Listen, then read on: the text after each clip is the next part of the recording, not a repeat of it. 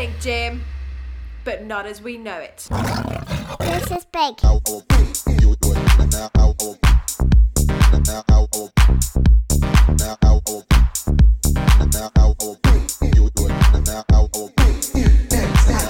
Five, four, three, two, one.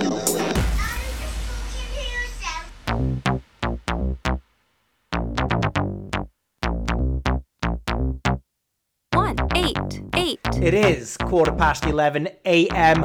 on Friday, the 25th of February 2022, and you have tuned in to the BashCast.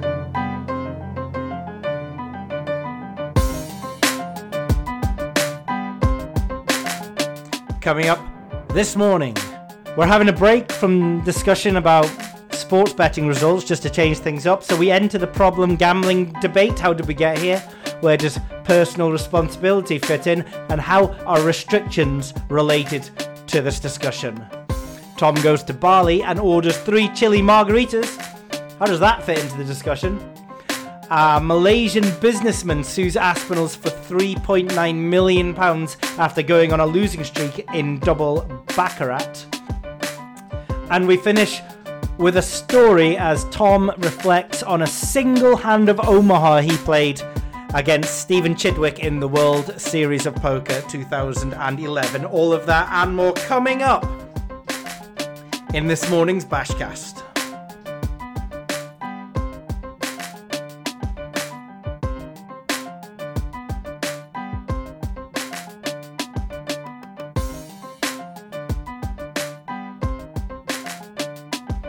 Honestly, I don't know why I don't just delete Twitter. I seem to spend a lot of time complaining about it, and I have breaks and period of time away from it, and then I come back, and then it's all continues just to be exactly the same negative experience. I need to get around to that delete button. Maybe I'm addicted to it. Maybe I'm addicted to the pain that it causes me.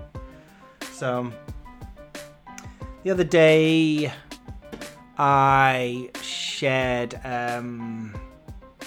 I celebrated in a silly way with a gif of a man walking away from a fire, which is always the kind of gif that makes me laugh. The golf success of 5 winners and 7 events, which is extraordinary. It really is extraordinary. And the first reply under this celebration was, why don't you go and look up the word luck in the dictionary? And I guess I have to sort of understand where he's coming from. I mean, there's a very British trait that we don't celebrate success. We don't like to see it celebrated. And I'm kind of aware of all of the mathematics that have gone into everything. But also, I'm more than aware when I'm running hot. In fact... a very simple technique is using a variance calculator, but after talking to Joseph Buchdahl in the recent podcast, why not build a very simple Monte Carlo simulator in Excel, which I've done right in front of me right now.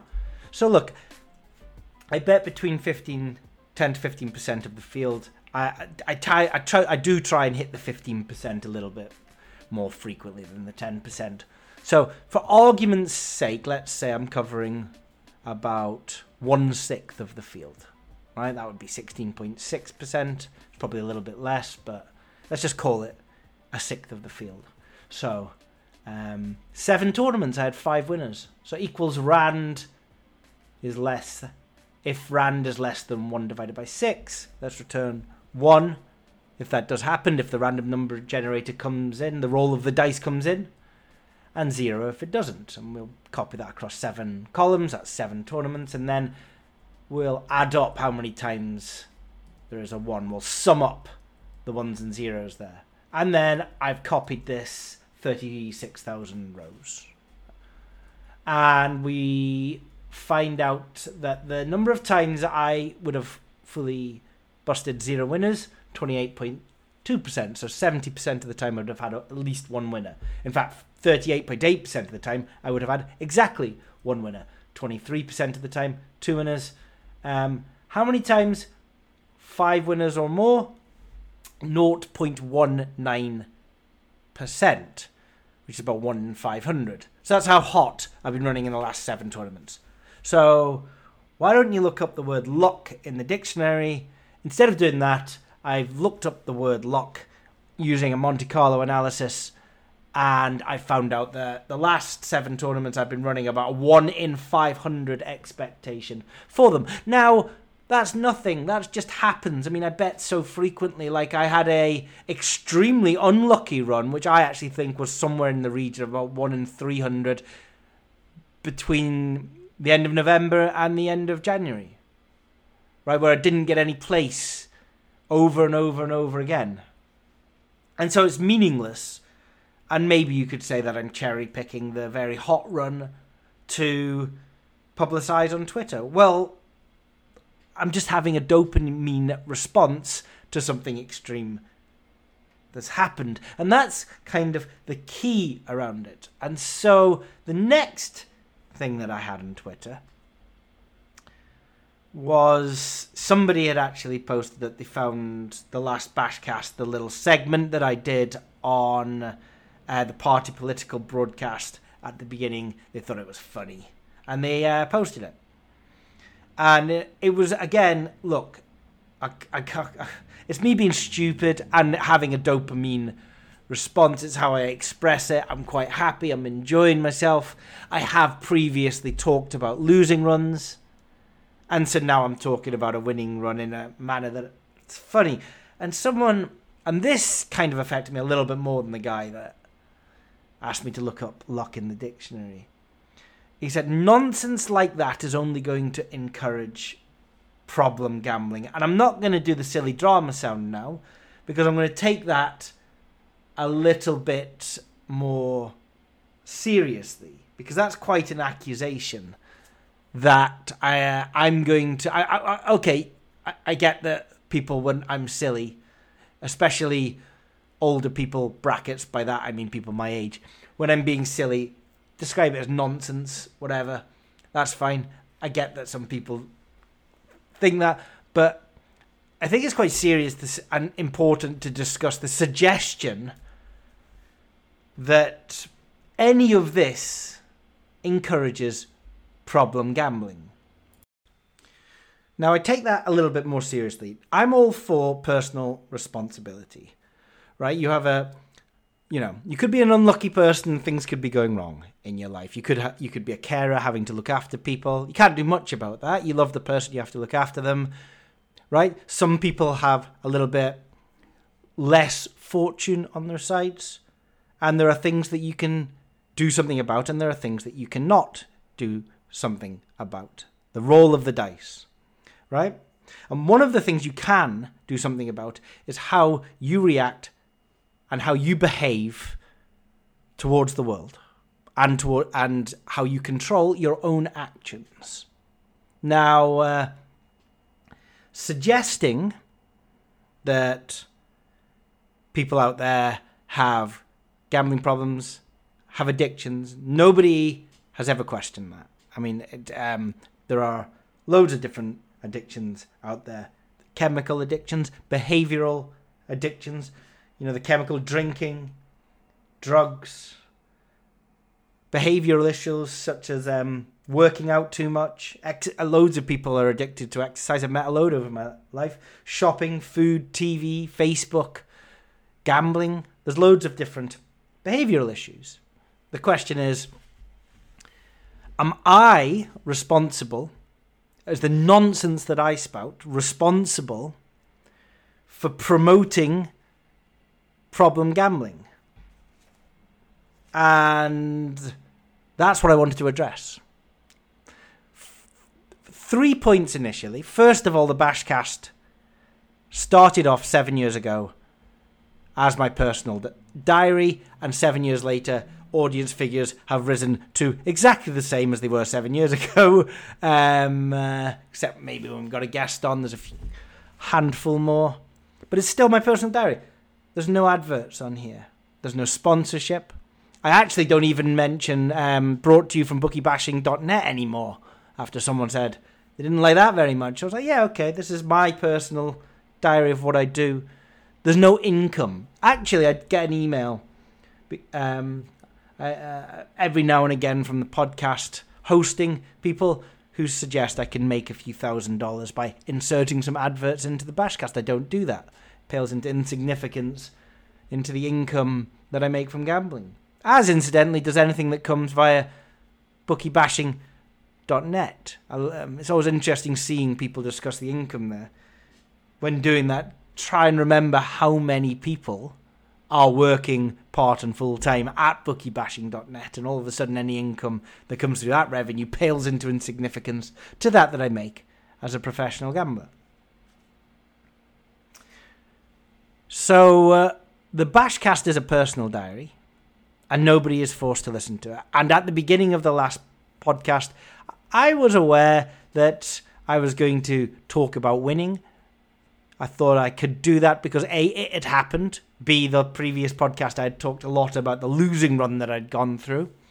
I enjoyed being a little bit silly during it. I had a dopamine hit in my head that I wanted to get across.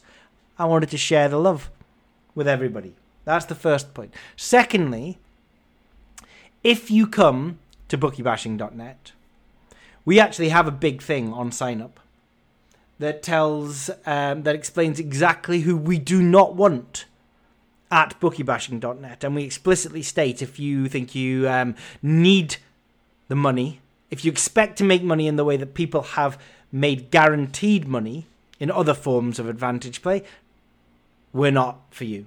And if you think you need to feed your kids, I don't want you at Bookie Bashing. Go and get a job. Seriously, go and get a job. Right? This is recreational money that would be used for stocks and shares or other kinds of investment, and it makes money in the long run. But if you need money for a mortgage or your kids, you don't come to bookiebashing.net. You just don't. I don't want you here. I don't want you using that money. That's not what the money's for. Any money that you have needs to be going on your family. If you don't have the disposable cash, you can't come and play, right? If you're a problem gambler, if you let gambling have the negative effects on your life, then we don't want you. And we actually say this, and we provide links to the helpful organisations, such as GamCare and the rest of them, that can help you. At that point, my responsibility ends. Okay, because I can now move on, now that I've made it clear who I'm for and who I'm not for. I want to give you an example of this. I was out in Bali for a wedding.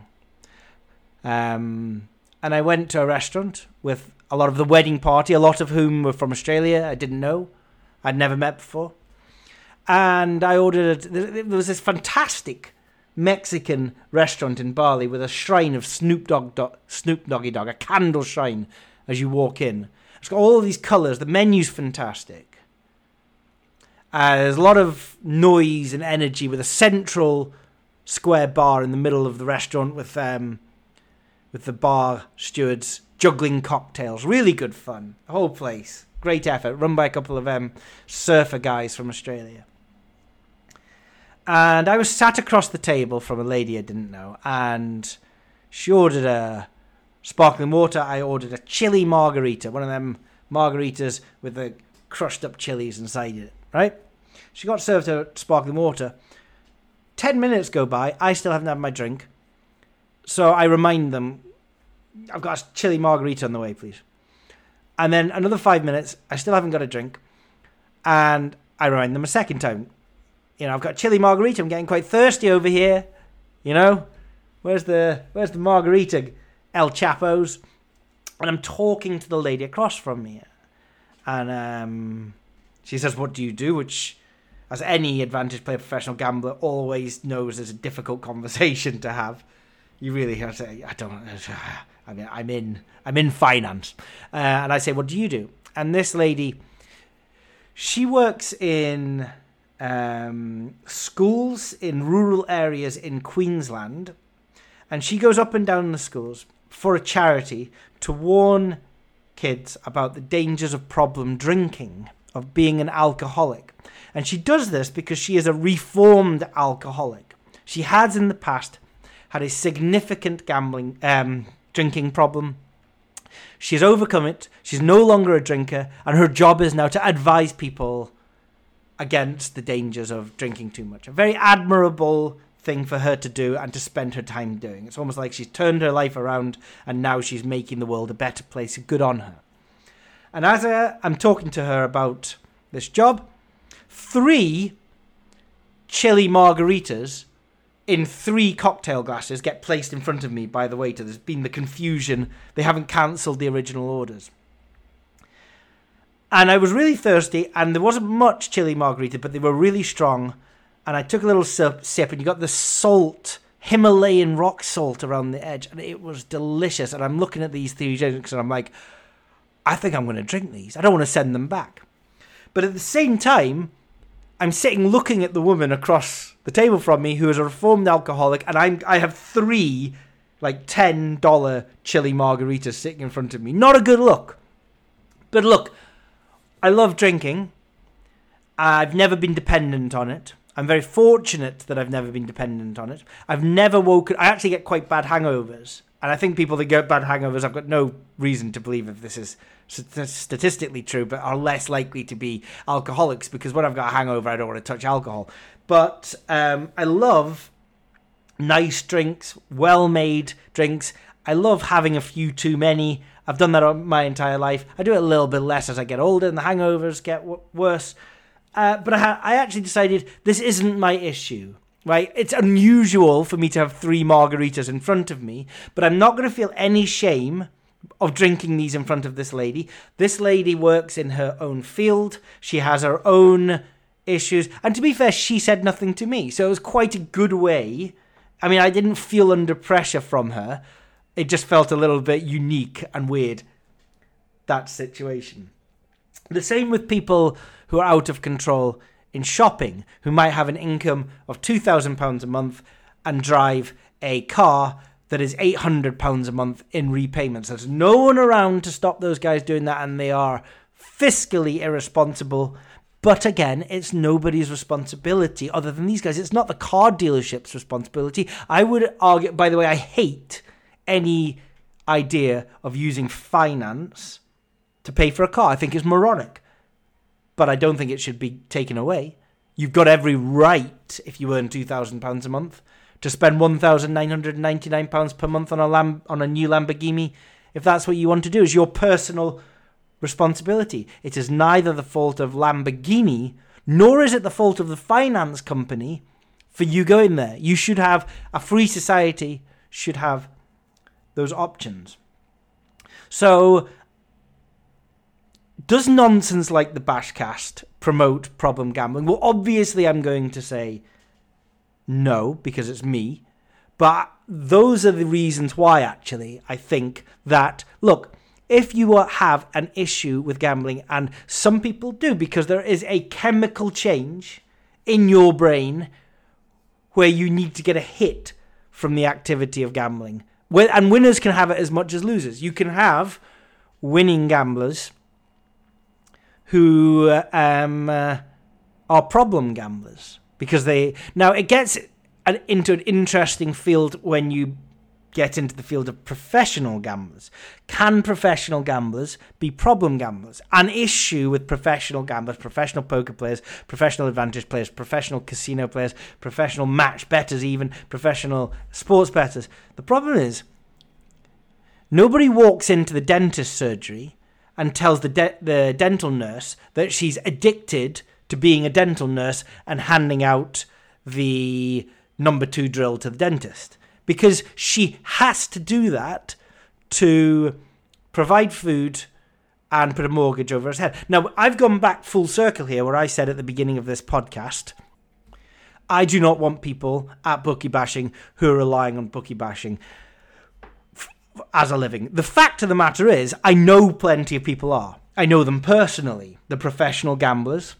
I am one myself. The professional gamblers who use bookie bashing to eke out a living. Now, I would never, ever advise it to anyone. I think one of the reasons is you need many years of experience. You don't just drop into this. And it's not an aspirational thing. I'm not actually achieving any good for the world.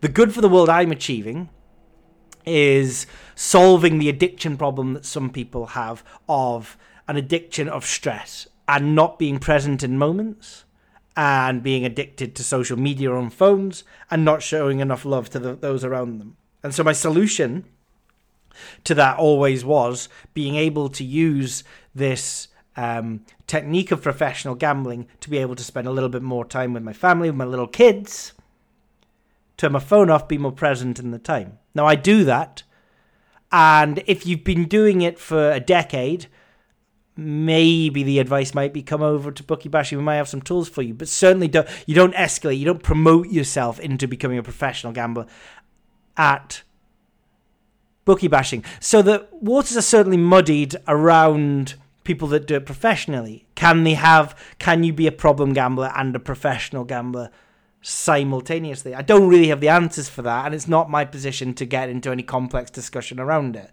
other than I am a professional. I have never thought that I've had a particular problem in any area. I felt like everything's under control. I work out, but I don't do it excessively. I drink, but I don't do it excessively. In the past, I've taken the drugs, and I had never did that too excessively for the same reason that my hangovers were always just a little bit too vicious. I've never shopped excessively. I'm almost anti-social media and TV. I've never binged food too excessively. And maybe I'm lucky that I have things under control. Am I a problem gambler? No. In the same way that I'm not a problem drinker. In the same way that I'm not I've got a barbell, an Olympic barbell at a Peloton and a gym downstairs underneath my office. Some people that don't exercise would call that excessive. Personally, I see that as nothing but enhancing my quality of life. In the same way that gambling has always enhanced my quality of life and has never been a problem for me. Have I been down after a losing run? Yes. I would not be human if I hadn't been down after a losing run. But that doesn't equate to problem gambling.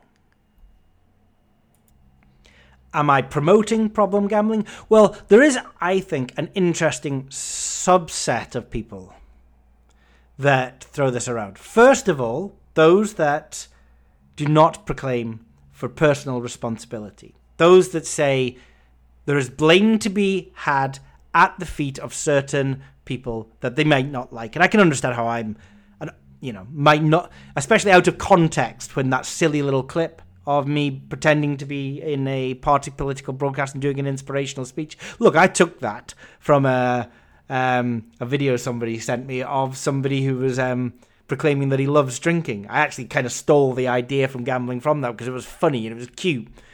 Could you argue that that guy was a problem gambler? A problem drinker? Maybe. But there's two subsets.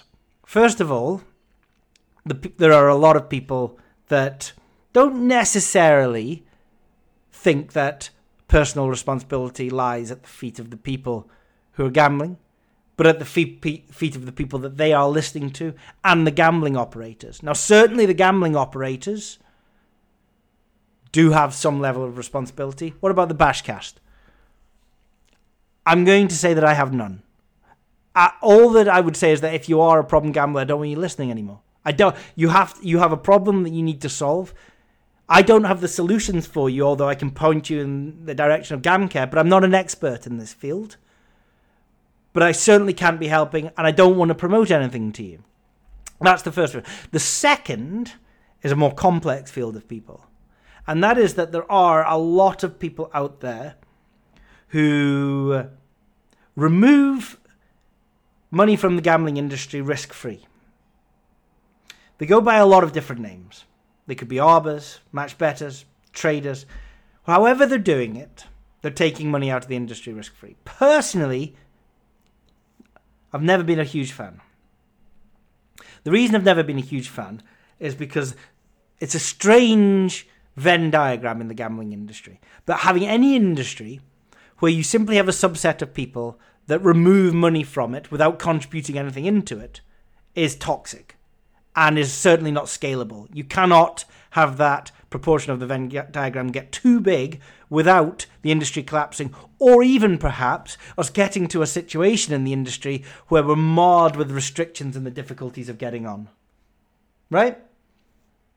But also, I think a lot of these people that are in that subset of the Venn diagram see anybody that gambles as either idiotic, stupid, a mug, a loser, or somebody that, if they do win long time, promotes problem gambling.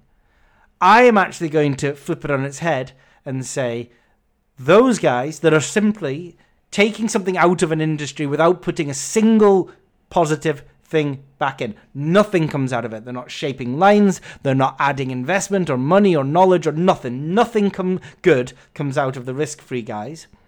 Those guys are the toxic ones. Those guys are the ones that are actually making the environment harder for professional gamblers, recreational gamblers, and problem gamblers. And I just want to flip it on its head and saying, well, if you're going to throw darts at me for causing issues in this industry, take a long, hard look in the mirror at yourself before you do that. Now, I don't talk a lot about restrictions on the BashCast, and there's a reason why. It's a subject that I like to listen to what people have got to say whilst trying to form my own opinion of what's happening. And the main point I have about restrictions is I don't see how we could be anywhere else just now with a functioning industry other than the place that we are in. Minimum bet laws that are touted out over in Australia don't work here because you have certain services that promote training videos around using virtual private networks, VPNs, to operate multiple accounts and bots that will use BetVictor, Betfair Sportsbook, Sky Bet, will monitor when the prices converge between the horse race, the grade 1 horse race, the back odds being one tick higher at the bookmaker than it is at the exchange. And because you've got a minimum bet liability on this race, the bot selects the horse, clicks max bet, always max bet, sends the bet through a virtual private network over multiple different accounts, and the bookmaker gets absolutely hammered. His line that is most out, that is most likely going to damage his bottom line, is hit multiple times to the maximum amount. Now imagine you're a bookmaker operating today. You need to operate at a certain profit level in order to be able to pay your overhead, to be able to pay your staff. And why shouldn't your shareholders get some money? Okay, I'm Tom. I put in £10,000 into a business. I expect as a shareholder that business to return to me 5% over time, or 6%, or 10%. You can turn around next year and go, I hate the shareholders. I don't want them to have any money. But I'm like, well, I invested the money in the first place, so shut up, right? So the bookmaker needs to operate to a certain level of profit. And it's very possible that they simply cannot do that with the presence of so many people taking money so clinically out of the industry.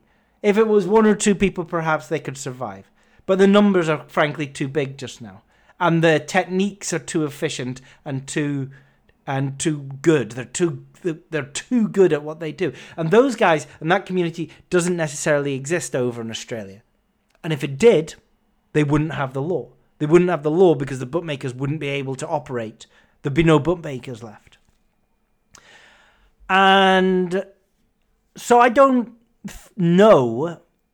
I mean, obviously I hate restrictions. I'd love to be able to open up William Hill Bet365 and be able to bet at these firms. But I can't. I can't bet anywhere other than exchanges and shops. And I can't see how we could be anywhere else other than where we are just now. These companies that own these are owned by shareholders. I've talked in the past how I dislike William Hill's behaviour because a lot of it is only feeding the pockets of their already wealthy shareholders, or at least, shareholders who are people that are wealthy enough to be investing. They're not living on the breadline. That's only, let me make it clear, when William Hill have been acting in a completely unfair and immoral manner. There's nothing immoral and unfair about a bookmaker wanting to operate at a profit and have an obligation to pay its shareholders. I don't see it as being a contradictory environment where they say they don't want to have winners and they can't work with winners. Could there have been a scenario where they restricted a little bit less harsh, allowed a few more people to get on?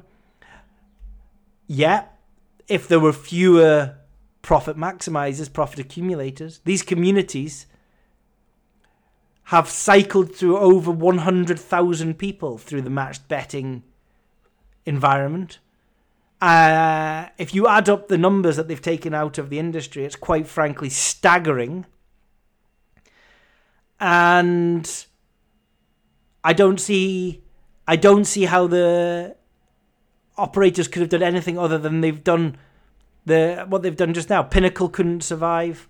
It's so sad that people like the recreational horse bettors out there have been caught in the firing line, because that's what's happened.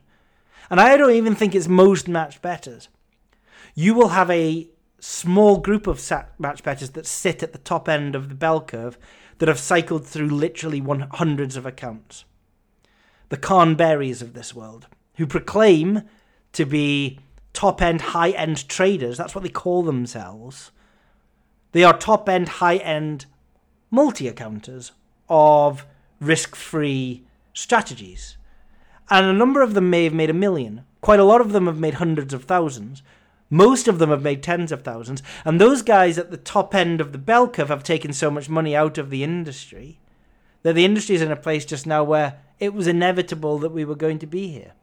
It's extremely frustrating that I can't load up William Hill online and bet with them. And I wish I could.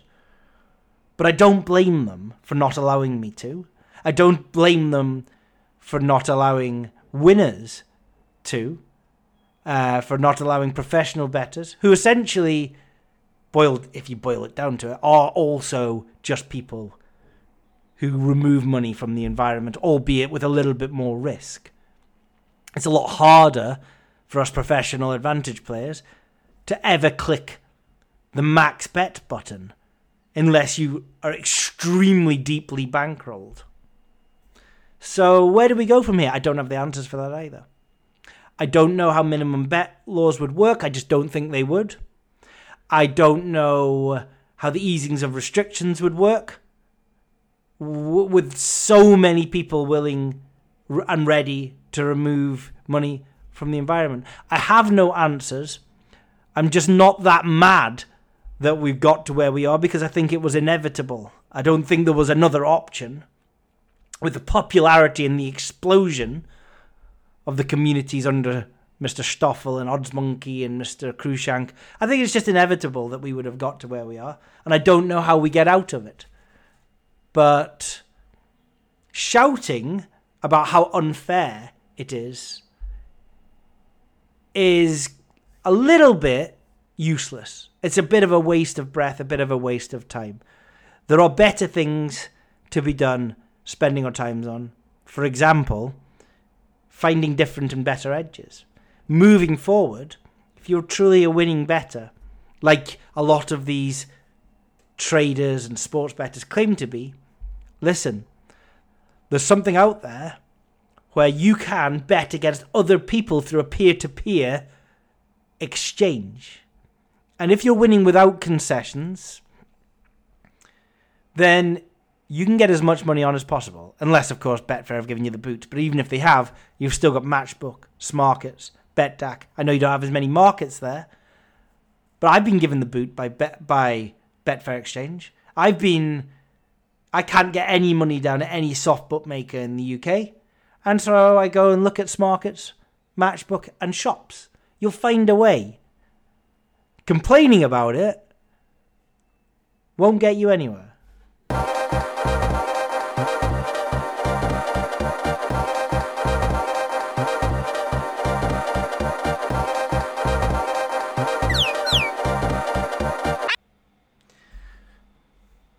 So let's go on to segment number 2 about problem gambling and personal responsibility. Look, so there is obviously a number of people out there, as we've discussed, who have both chemical and behavioral addictions, right? The chemicals make them behave in a certain way, the alcohol, the drugs, and they become dependent on those to be able to function in life and even not function in life. And there's the behavioural addictions as well. Shopping, exercising, eating, gambling. And if you have a gambling issue, it is very complicated as to what point someone needs to step in. I will say this, at bookie bashing, even though we don't facilitate bets ourselves, we don't take bets at bookie bashing, we don't escrow for people betting between each other, we only provide data that can help people with bets, and that's our sole responsibility. But even so, when we have seen people talking on our forums in the past, and they've shown certain negative behaviours and expressed things that have made us raise an eyebrow and be concerned, we have actually got in touch with people saying, look, we will happily close down your bookie bashing account if you think that you've got a problem, but you need to reach out for us to tell us that. We've had people email us saying that they have a problem, and we have stopped those guys from being able to access bookie bashing. I don't want to just take money from anybody. That's not the purpose of bookie bashing. Certainly not from people that look like they need help or have actually said that they need help. But a lot of the time, some people might need help, but they don't ever say anything, and that's a lot harder. We can't really do anything. We're not facilitating bets, so we can't identify those people, right? And then you have a subset of that group of people who need help, who have actually just lost, and all the losing was perhaps their own responsibility, but they just ended up losing more than they were comfortable with. Now, if they then accuse that to be problem gambling, that becomes an issue, because the personal responsibility side of the story is that you need to be going into any betting with a bankroll that you can lose. If you lose more than you set out to lose, then nobody at the level that we're at should be claiming problem gambling. Nobody betting high stakes should be claiming problem gambling. The only issue could ever be if you hadn't set aside a bankroll at the beginning and you were just depositing more to bet and not knowing and losing track of how much you were depositing. At that point, I can understand the need to jump in with help. But if you know exactly how much you're betting, as a lot of high stakes bettors do, and all professional advantage players should be, then I don't see how this out of control, losing more than you should have lost, can happen. Mr. Han Jo Lim. I don't know how to pronounce Malaysian names. That's the English spelling. So it's almost certain that is pronounced differently. But Mr. Han Jo Lim is a Malaysian non-independent, non-executive director with a Bachelor of Civil Engineering from Monash University, Melbourne in Australia. He took up the position of operations manager at Yinson Transport in Malaysia, and became an executive director in 1996 for 20 years until 2016, at which point he then I don't know if it was in 2016, but he certainly had some connections with the UK. This director of this civil engineering firm in Malaysia. And he had some property in London. So he had property in London and in Malaysia. And he became a member of Aspinalls Casino in London in January 2014, where he and his family enjoyed the hospitality and gaming facilities on their visits over to London. In October 2015, about 18 months later, Mr. Lim provided a cheque to Aspinalls in return for gaming chips. Now, that's quite usual, especially for high-stakes players, VIP players. You'll walk in, you'll say, I want to gamble £1 million. You'll write a cheque out for £1 million. The cheque's not immediately necessarily cashed. If you win, you'll take away some winnings. And for high-stakes players and VIP players, this is very common. And also it ties in with the fact that Mr. Lim walked into the casino knowing exactly how much he was prepared to gamble, because he wrote a cheque out for that amount. And that was then translated into gaming chips for him in Aspinalls Casino. Mr. Lim then went ahead and he played a game called Double Chance Baccarat. Now, Baccarat is a game where the cards have the same units, the same worth as blackjack, right? So 2, 3, 4, 5, 6, 7, 8, 9, 10, and then all the jacks, queens, kings are your tens. Instead of blackjack, though, in blackjack you have a strategy, and your expected return will change depending on the strategy that you're playing. All the way from counting, which can be a marginal positive expectation strategy on your side, to just normal perfect strategy without counting, where the casino has about a 0.5% edge, all the way to a really bad my wife strategy of just drawing on 18 because she's sure a 3 is going to come, and it will come, in which case she's like, expected 200% EV because she's just a lot box. Now, Baccarat, similar really low edge, but instead you don't choose what's going to happen. There's a player and a banker, but that's not you and the casino. These are just names for two sides of the game, and the object of the game is to get to 9 or as close to 9 as possible. And if you go over 9, if you get to 12, you take 10 off and you're on 2. So, if you draw a 6 and a 6, you're on 12. Take the 10 off, you're at 2. You have to get to 9. If you draw a 6 and a 3, that's perfect. That's like getting blackjack. And either the one side will win, the player, or the other side will win, the banker. And you can also bet on a tie. So if I draw a 2 and a 3, that's a 5. And you get a 2 and a 3, and that's a 5. Then we've both got 5.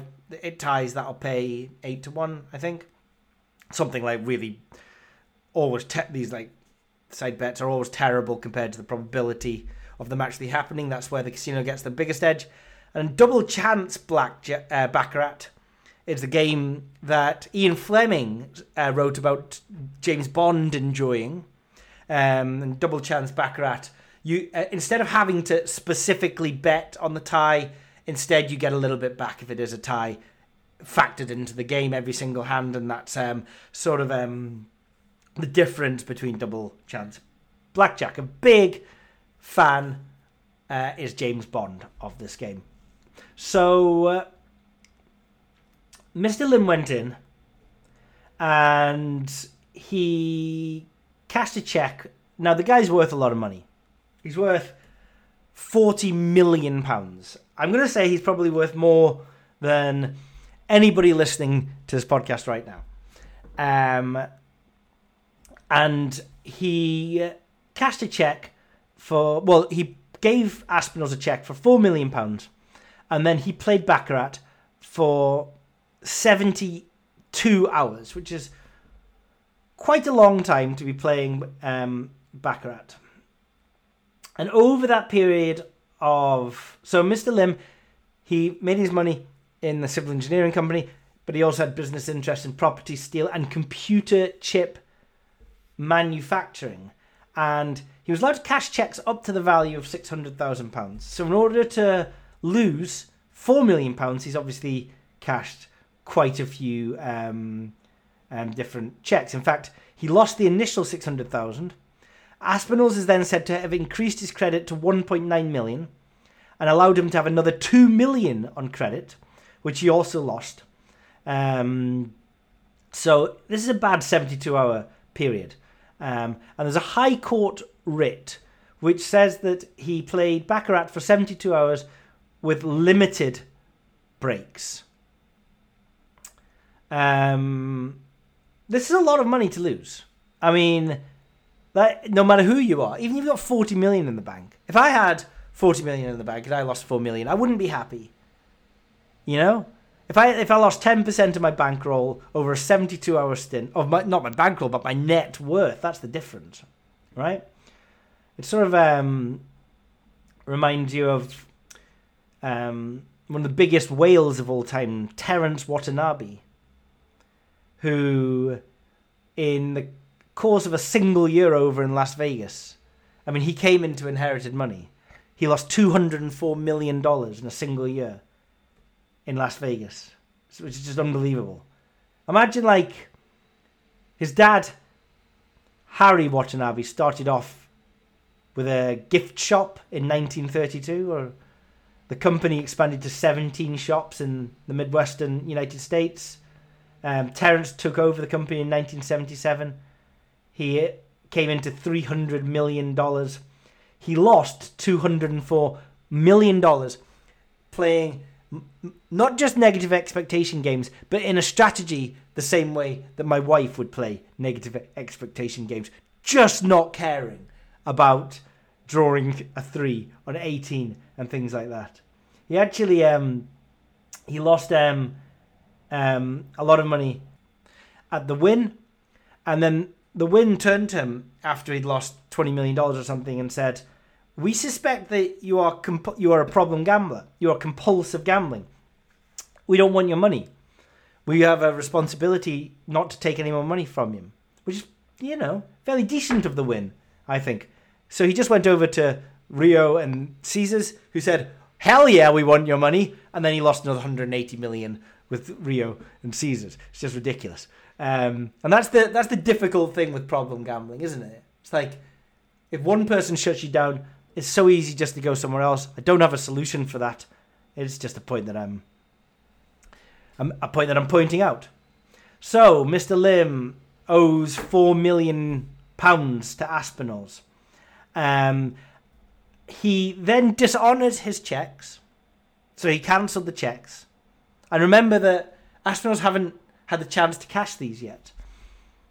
After a number of broken promises to pay, and triggered by Mr. Lim gambling elsewhere without paying his debt. So he's cancelled the checks but then gone elsewhere and continued gambling.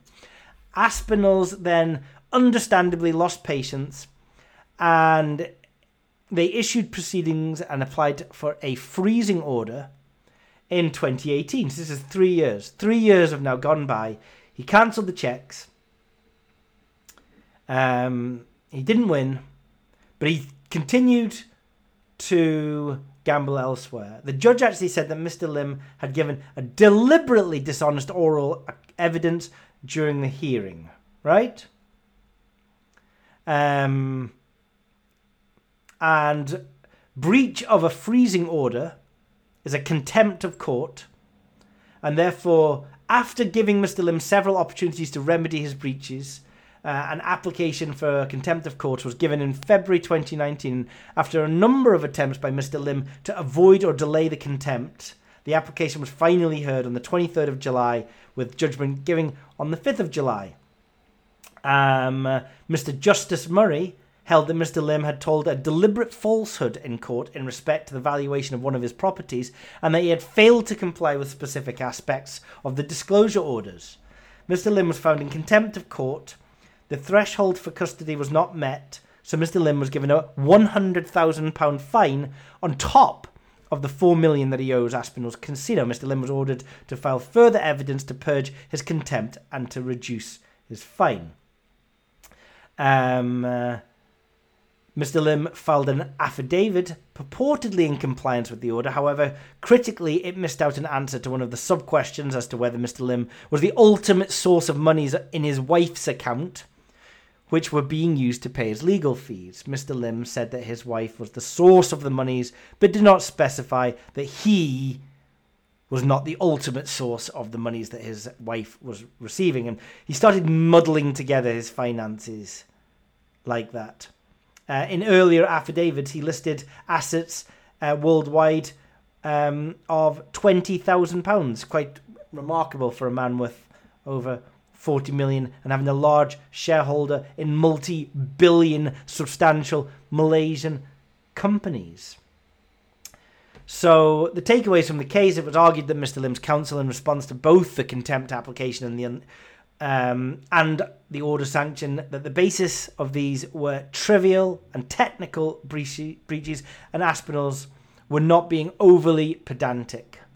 And it's very clear that Mr. Lim is doing everything that he can to avoid paying his debt.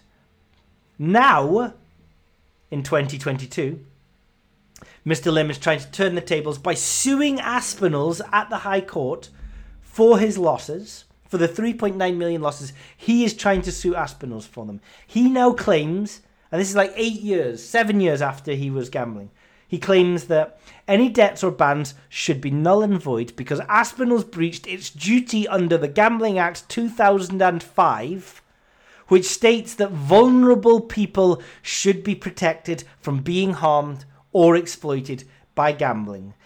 The writ adds, rather than forcing the claimant to stop and rest, Aspinalls increased his credit to £2 million. Aspinalls allowed the claimant a further line of credit of £2 million, which he proceeded to lose as well. The claimant had a losing streak and was visibly desperate and panicking. Aspinalls said it was defending the matter and is seeking that the claim be struck off. The exclusive club added, as the matter is currently under consideration by the court, we await their decision and will not comment further, which is understandable. Gambling and Society figure John Aspinall opened the club on the site of the former White Elephant Club in 1962. So this ties in with the discussion of problem gambling. And what do I think here? Because here you have a poor, innocent gambler who has obviously seen and been influenced by not rhetorical, inspirational speeches on the BashCast, but Ian Fleming's movie and film series and book series about James Bond, whose favourite game is double chance baccarat.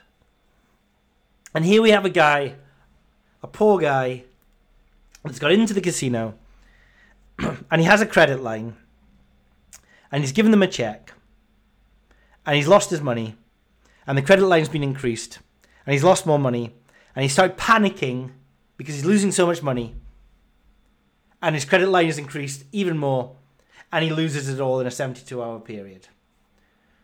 So, what responsibilities do I think that Aspinalls owe this businessman, Han Jo Lim? Personally, Han Jo Lim, I think Han Jo Lim is responsible for a lot of the mess that we're in just now in terms of problem gambling. Because it's the separation of personal responsibility and problem gambling. There's no clear line. No one can draw one. If people could, psychologists, psychiatrists would have drawn a line before now as to where responsibility lies and where personal and where problem gambling starts. There isn't a clear line. However, there is a distinction to be made. If someone loses all the money that they need to feed their kids, to pay their mortgage, if they have a disposable income of £1,000 a month and they deposit £100 and lose it, and then deposit another 100 and lose it, and then deposit another 100 and lose it, and then deposit another 100 and lose it, The operator could have stepped in at any point, and probably should. I'm all for it, actually. It does make my life harder as a professional gambler when operators do step in. I'm seeing Smarkets doing it a lot recently. You've deposited £1,000. Why? Can you prove that you've made that money? Well, I'll tell you what. I've made a lot of my income in the past, a long time ago. All my bookmaker accounts are shut. I only gamble one side on Smarkets with an edge, and I make a lot of money by having to settle with my runners who visit shops. That's a very difficult thing to prove. It's all legitimate. Everything I'm doing is legitimate, but it's extremely difficult to prove to an operator. I cannot blame Smarkets for getting in touch with people. They're put in an impossible situation. They don't want to be in this situation. And I feel sorry for people that lose their accounts. I also feel sorry for Smarkets. And I don't think it's either person's fault that this is going on. It's neither customer nor operator. I'm a little bit in a stupid position, where I've made a lot of money at Smarkets recently, and I would quite like some of it. And I thought about withdrawing 75% of my balance. But then I thought, if I lose the remainder and then want to top it up, am I causing myself complications in the future? I trust Smarkets enough, and I'm not doing anything wrong, that I don't believe I would ever lose the money. And there are not. I wouldn't say that for everyone. I wouldn't have this in William Hill. But I don't think I would lose the money if my account was frozen because they were wondering where the money was coming from. All of it's been won. I actually have turned a few £100 into a 5-figure balance this year at Smarkets, this year alone. So I think we can prove where the money's come from. It's come from them. But let's say I withdraw £7,000, I lose the rest, and then I deposit £5,000. Are they going to get in touch with me and ask me where the £5,000 has come from? The only real income I can show them is from bookie bashing. It takes me a number of months to earn £5,000 as a director of bookie bashing for the work that I do there. So I couldn't show them that. So I'm left in this position where I'm fearful to actually withdraw. I'm almost more likely to gamble it or lose it because of this situation. But that's another thing. That's not a point I wanted to go into. It's just like, because I'm scared of withdrawing the money because of the place that we're in just now, I'm slightly more likely to lose the money than were I be able to think that I could comfortably withdraw 75%, 80% of it, 50% of it into my bank account and spend it on a holiday for the kids. That's stupid. But that wasn't my point, right? So I really worry about people who can't afford to gamble and are gambling more than they wanted to gamble. People that simply went on losing runs, especially when they defined their bankroll at particular steps. They started at 6,000 or 600,000. They went to 2 million and then they went to 2 million over the course of 72 hours. They make 72 hours sound like a short period of time. That's not minutes. That's not losing and redepositing immediately. That's coming back the next day, unless he's on something to keep him up for the 72 hours, which isn't impossible. So not only does he have a defined number that he's putting down in the check, but he's also free-rolling the casino. Do you reckon if this guy wins, doubles his money from 600,000 to 1.2 million, or from 2 million to 4 million, do you reckon he turns around to the casino and says, actually, you should never have given me these checks. I would have cancelled them. I am a problem gambler. Here's your money back. No. So he's free-rolling the casino. He's walking into the casino, and he's got the intention that if I win, I win, and if I lose, I'm going to try and win. So the casino, with shareholders, an independent organisation, you can love them or you can hate them. You can think they're a scourge on society, or you can think they're a fantastic place to hang out. It doesn't matter. It's simply not fair to free-roll anyone when you're purportedly playing a free game. You can have an edge in your favour. Phil Ivey playing Baccarat was edge sorting. Well, throughout all of that, I'm on the side of the player. Because I think what he did was completely fair and he was playing above board.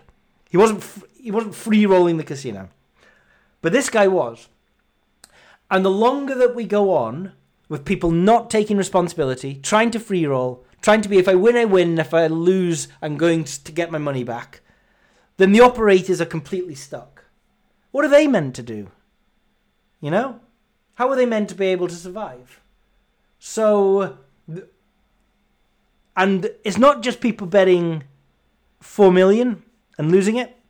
You could have people out there with 50 grand in the bank and they lose £10,000 and they do exactly the same thing. They're left with 40 grand in the bank, and 99% of people in the country do not have 40 grand in the bank. People that have 40 grand in the bank either have had an inheritance, have an extraordinary paying job in the top fraction of a percentile, or are advantage players. Those are the three subsets of people that have 40 grand just in cash sitting in the bank. Right? If you lose even a quarter of that, you've still got enough money to pay your rent and feed your kids for a few months, whilst you probably need to go out and get a job because you need to go and pay for your gambling debts. So, we need to, I think, start calling out people on behalf of not just the operators, because the operators being in a position where they're stuck is bad for us. There's no the operators are getting stung. This isn't a story where we should be happy that Aspinalls have been free-rolled for the better part of 7 years and may not see their money and be sued, because that affects us. It already is affecting us. Legitimate people are having bookmaker accounts frozen. They are having source of wealth and KYC all over the place, very intrusive. All of this comes from enhanced legislation. And the enhanced legislation comes from a need to protect problem gamblers. But not every problem gambler is a problem gambler.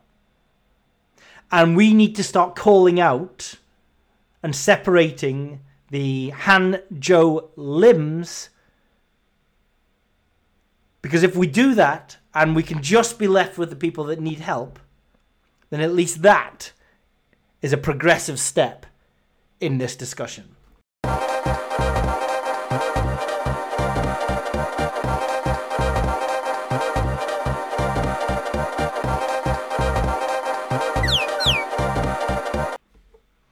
The World Series was such a stupid one for me this year. The World Series of Poker in Las Vegas. I ummed and ahed about it for so long because the starting dates had been, the day one starting dates had been pushed back to October from the summer. And I wasn't going to do it. And then I noticed that for the final day one, which is like day 1E or F or G or whatever, which was on the Tuesday, there was actually a flight direct from Birmingham Airport to McCarran Airport in Vegas for something like 560 quid. It was so cheap, it was unbelievable. And when I saw that, I was like, can I get childcare? Because the issue is my wife works, right? So I've got to take the kids to school and pick them up. I can't do that if I'm in America. So the next issue is, can I sort out childcare? And I could get the in-laws down to come and take the kids to school for a week, or maybe 2 weeks if I ran deep, right? And I think last minute I decided I'm going to do this now. And then the stupidest spanner in the works is that there were some impromptu Friday night beers that I went out on that turned out to be quite a lot of Friday night beers. And the flight was on the Sunday, and I had an ESTA application to sort out, but that takes 48 hours. I didn't do it on the Friday afternoon and the Friday evening. It was really careless of me, right? And so I wake up on the Saturday and I'm a little bit hungover, and by the time I get to Saturday afternoon, I'm like, they don't actually tell you if you are successful in your ESTA application immediately. You do have to wait. I was like, I can't. This feels a little bit too stressful and irresponsible to buy the flight tomorrow morning, having not done the ESTA application, and it's less than 24 hours. And so I just bailed. It was kind of an excuse to bail, I guess. And that's a shame because I quite enjoy going over to Las Vegas and playing the World Series when I can. As you get older and you have more responsibilities, it just gets harder though, doesn't it? I was quite happy to see it. Was it either on day 4 or day 5? Stephen Chidwick was the chip leader. Now, the World Series of Poker main event is about 7,000 to 8,000 entries. $10,000 to join, to enter the tournament. About $10 million for first place. So to be chip leader, I mean, that's always an interesting one buying in, by the way, because that means that the min cash is around about $15,000, which means that you have to go through the palaver of declaring even a min cash as you leave McCarran Airport and get back into the UK. And they don't make it easy. It's not like you would think that there was enough people doing it, especially from Las Vegas Airport at the time of the World Series of Poker, where you've got hundreds of Brits and Europeans and Germans flying in, and the min cash is enough that you need to declare. You'd think they would make it easy. But no, you have to go like 3 different floors to some unmarked office. It's like solving a Rubik's Cube inside a puzzle behind a set of bins. Stephen Chidwick was the chip leader after day 4 or day 5. Ended up finishing in the top 100, so didn't hold on to it. But just quite simply, this guy is unbelievable. If you haven't heard of him, he is, if you have a look at the England all-time money list for poker players, he's doing okay in that, sitting in first of all time. When he was coming through playing poker around about the same time as me, he was very famous online as Stevie444 on PokerStars. And what he would do, and I did a lot of this with him, but he had a lot more success than me, is he found a little niche in satellites. So satellites would be tournaments where you maybe pay $1,000 to get in, and there could be 100 people in there, and 10 people will win a $10,000 seat, right? So there's no difference between finishing first and finishing 10th, and there's a huge difference between finishing 10th and finishing 11th. You get nothing for 11th, right? So the bubble in a satellite tournament is simply outrageous. It's like, do not finish 11th, and if you're first or second, you have such an advantage, and if you're 9th or 10th, the mathematics become slightly more different. Almost as that, if you imagine the bell curve, the action that you can take when first or second towards the bubble, you can simply go all in every hand, and few people are going to call you because of the ICM implications and the equity implications in satellite poker. Whereas if you are 7th, 8th, 9th, or 10th, you have a decision of, can I fold every single hand to the money? Do I have enough chips to fold and fold and fold and fold and fold? You know, is the small stack going to double up once, twice, 3 times? How many hands are there to go? It can actually make some satellite tournaments very painful. I remember playing one over in Prague, in the casino in Prague, which was a $1,000 satellite to the $10,000 main event. No, sorry, it was a $1,000 satellite to the €5,000 main event. In the European Poker Tour in Prague, and we got from something like 200 to 20 players or 200 to 50 players, in about 3 hours, and then the next 10 people took another 3 hours to knock out, and it was just so painfully slow. It's like everyone's just time banking and using every single second and sitting and staring. And they've got, Jack 3 off suit. And they're not going to do it. They're folding every day of the week, but they're just eating up as much time as possible because, to be fair, there is equity. It might not be gamesmanship, and stalling might be the most annoying thing in all of poker, online and live, but you actually do cost yourself some equity in these situations by acting quickly. I always choose to act quickly because I'd rather the game was a little bit more fun. And I did act quickly in that European Poker Tour satellite, and I remember I bubbled it. And I was the only one on the table who'd pick up his cards and just muck them if I was folding instantly. If I was playing a hand, I would just make instant decisions, no stalling whatsoever, and I was the one that bubbled. It felt so unfair. It really did. But there's a skill in satellite tournaments. I don't know how much of an edge I have anymore with poker because I don't play as much as I did. I certainly had a significant edge. It was a form of poker, No Limit Hold'em and Omaha satellite tournaments, where figuring out when you could just press the accelerator. If you're in 4th, 5th position and start folding too early, you could end up bubbling it. But if you pick the right moment and start jamming every single hand, you accumulate chips that people become scared of. And people will fold ace-king suited pre-flop in even with 6, 7 big blinds.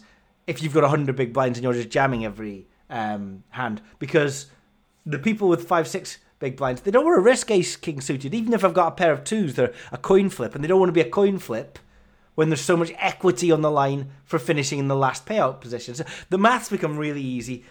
I got good at it, and I made a lot of money out of it. I made a lot of my bankroll, my early bankroll days, with online satellite tournaments. Omaha, 8-game, horse, No Limit Hold'em, a little bit less. But still, the structure and the maths are the same in No Limit Hold'em. It's just in Omaha. I thought it was a little bit easier in Omaha. Omaha is a game that you have 4 cards, and then the rest of it, the flop, the turn, the river, is the same as No Limit Hold'em, and you play the best 2 out of your 4 cards. Now, because you've got 2 of the best cards out of 4 to play, you generally will have. It's a lot more frequent to get higher ranking hands. 2 pair is a lot in No Limit Hold'em. It's nothing in Omaha.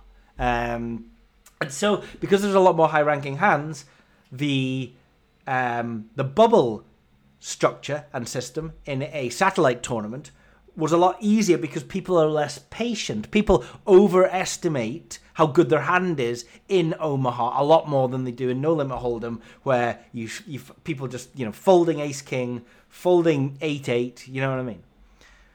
Really waiting for the top 4 or 5 hands, and even then, people, it's not uncommon for people to be folding aces pre-flop.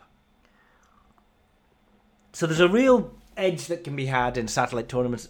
Stevie 444, I know in 1 year, he won over 100 satellites to the World Series of Poker main event that year. Back in the day where PokerStars was a feeder event for the World Series of Poker main event, he would play the satellites, the $33 satellites, the $100 satellites, the $500, the $1,000, the $2,000. And he was so good at it, what he would do is he would win the satellite, and then he would, obviously you can't enter a tournament over 100 times, but you can transfer tournament dollars back in the day you could sort of cash them in, or you could sell them as a rubber. And so he would win over and over again, and then he would cash out his tournament dollars and then just use that as more entries into satellite tournaments. And so, PokerStars might be sending 300 people to the World Series of Poker main event. 200 of those might have been Stephen Chidwick. Do you know what I mean? And so he was just really, really good at that, as Stevie 444, and as Tyler's dad 64 on different skins. Now, Stephen Chidwick, as I say, was number 1. Currently is number 1 in the all-time UK money list. Was leading the World Series of Poker after day 4, day 5. Didn't win it, but it's good to see. If you talk to a lot of professionals, he's commonly thought of as one of the greatest poker players. Doug Polk, the high-stakes poker player and commentator, is currently making a short list of the top 100 poker players of all time. I'm not entirely sure if he's just going to talk about all 100 without ranking them, but if he does rank them, I hope that... I want to have some input over there with why Stephen Chidwick should be the number 1 poker player of all time. Not just playing PokerStars satellites with him, where of course you're just typing, you're chatting shit in the text box. I have an experience with Stevie Chidwick a few times live. And there's one particular hand that sticks out in my memory that sort of suggests that he could do things that nobody else could do. And the whole point of live poker, which I found satellite poker easier, and I found live poker easier, and I found Omaha tournaments easier than No Limit Hold'em. But I also enjoyed 8 games because I thought I had quite a good grasp of Deuce 7 triple draw, of the stud games. And I am sitting in the worst possible seat in a World Series of Poker event in the Wynn in Las Vegas in about 2011, I'm going to say. I think it was 2011. I am sat at the $2,500 buy-in 8-game tournament in the World Series of Poker directly to the left of Mr. Stephen Chidwick.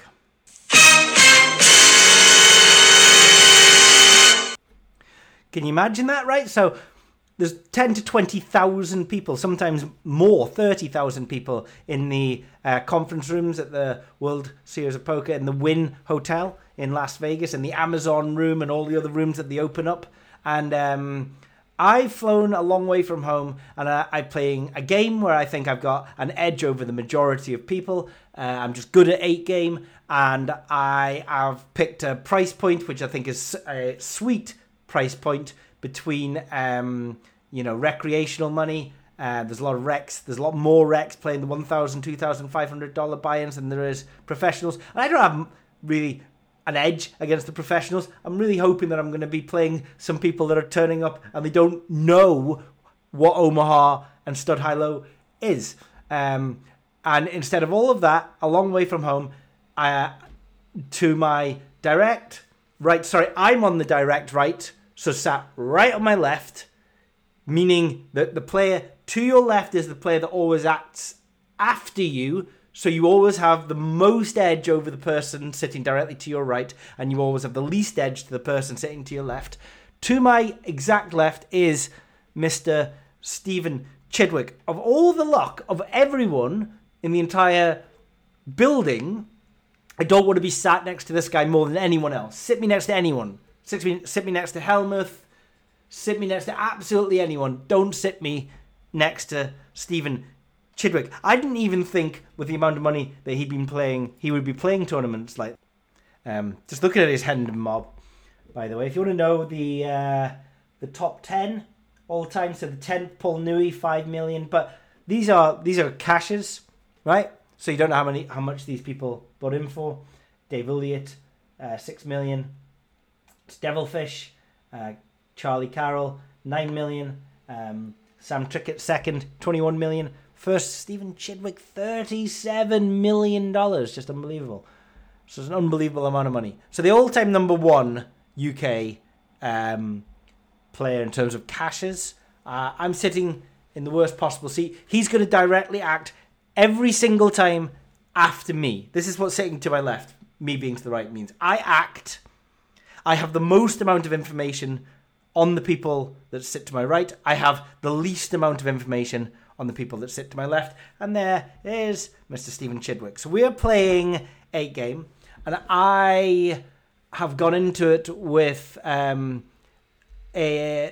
strategy where you always change your strategy based on the players in front of you at the table. If you're playing Drunk Businessman, then you will play in a certain way. If you're playing Stephen Bloody Chidwick, then you will be playing a different way. With Stephen Chidwick, I have to presume, with people like this, that I have so little edge, so little equity against them.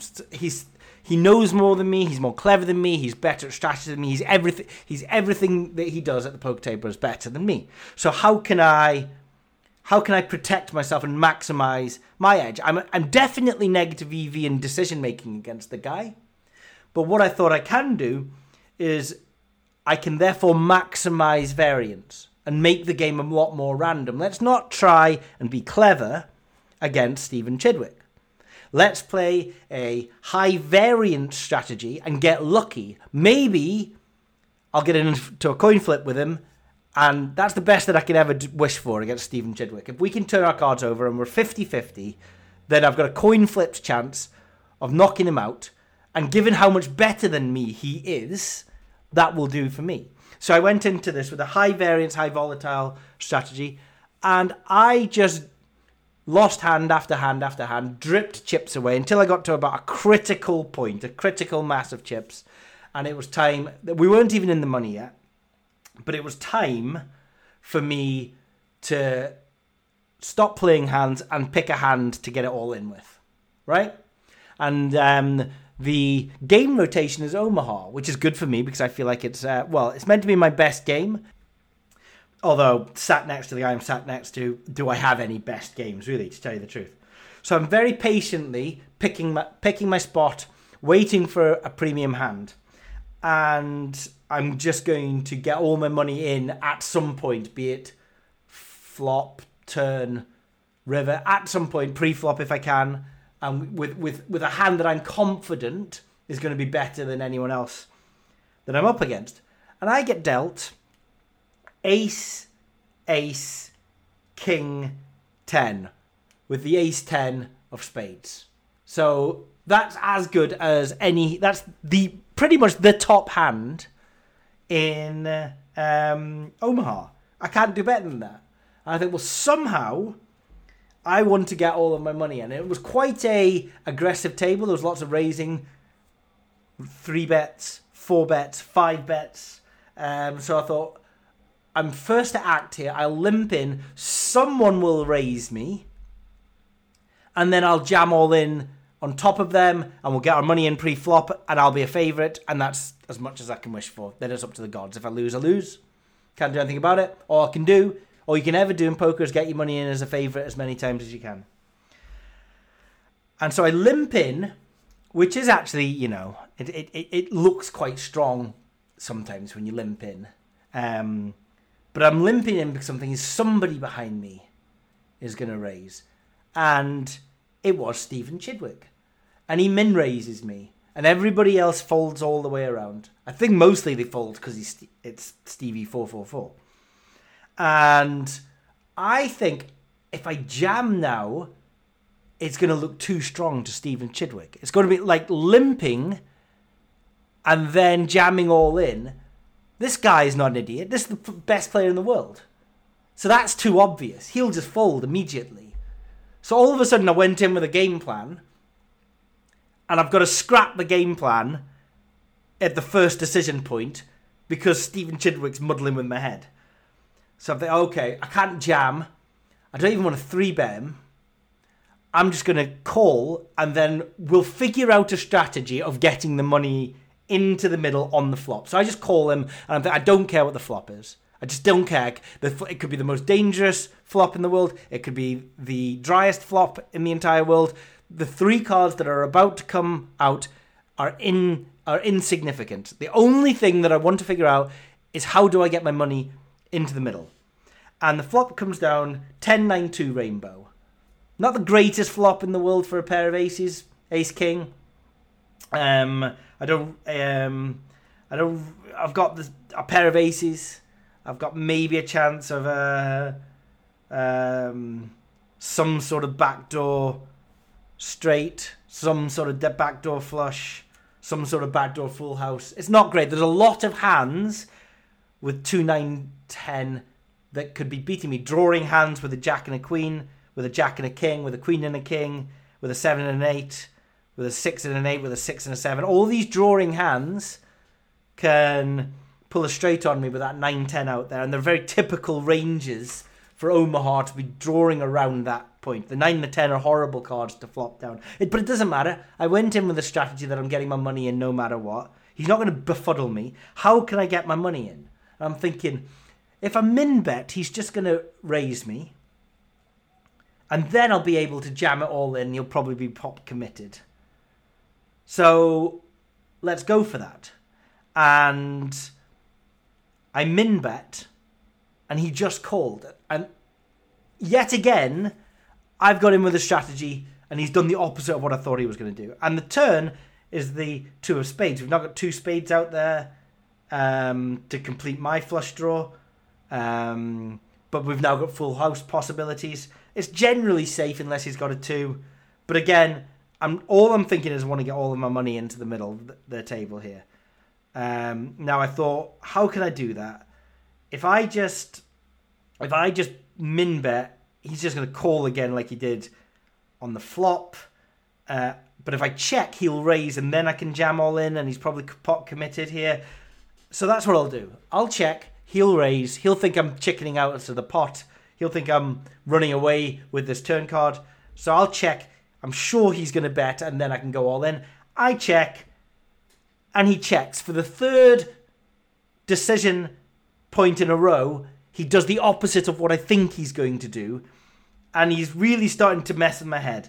And the river is a rainbow 8, meaning there's no flush possibilities. But now 8, 9, 10's on the board. Jack Queen beats me. 6, 7 beats me. Any pair of 8s, 9s, 10s, 2s completes full houses and quads. But I'm still like, no, these pair of aces are good. I don't know what he's got. Perhaps he had 2 pair on the flop, and now I've got the 2 pair with the aces and the ducks.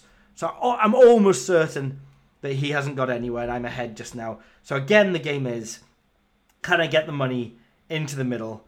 If I check, he's definitely going to be trying to put money into the middle. He might min raise and I can go over the top of him. He might jam, but I'm probably good. If I bet high, he might fold, and I want to maximize my equity here. If I min bet, he might jam. I don't think he's going to call.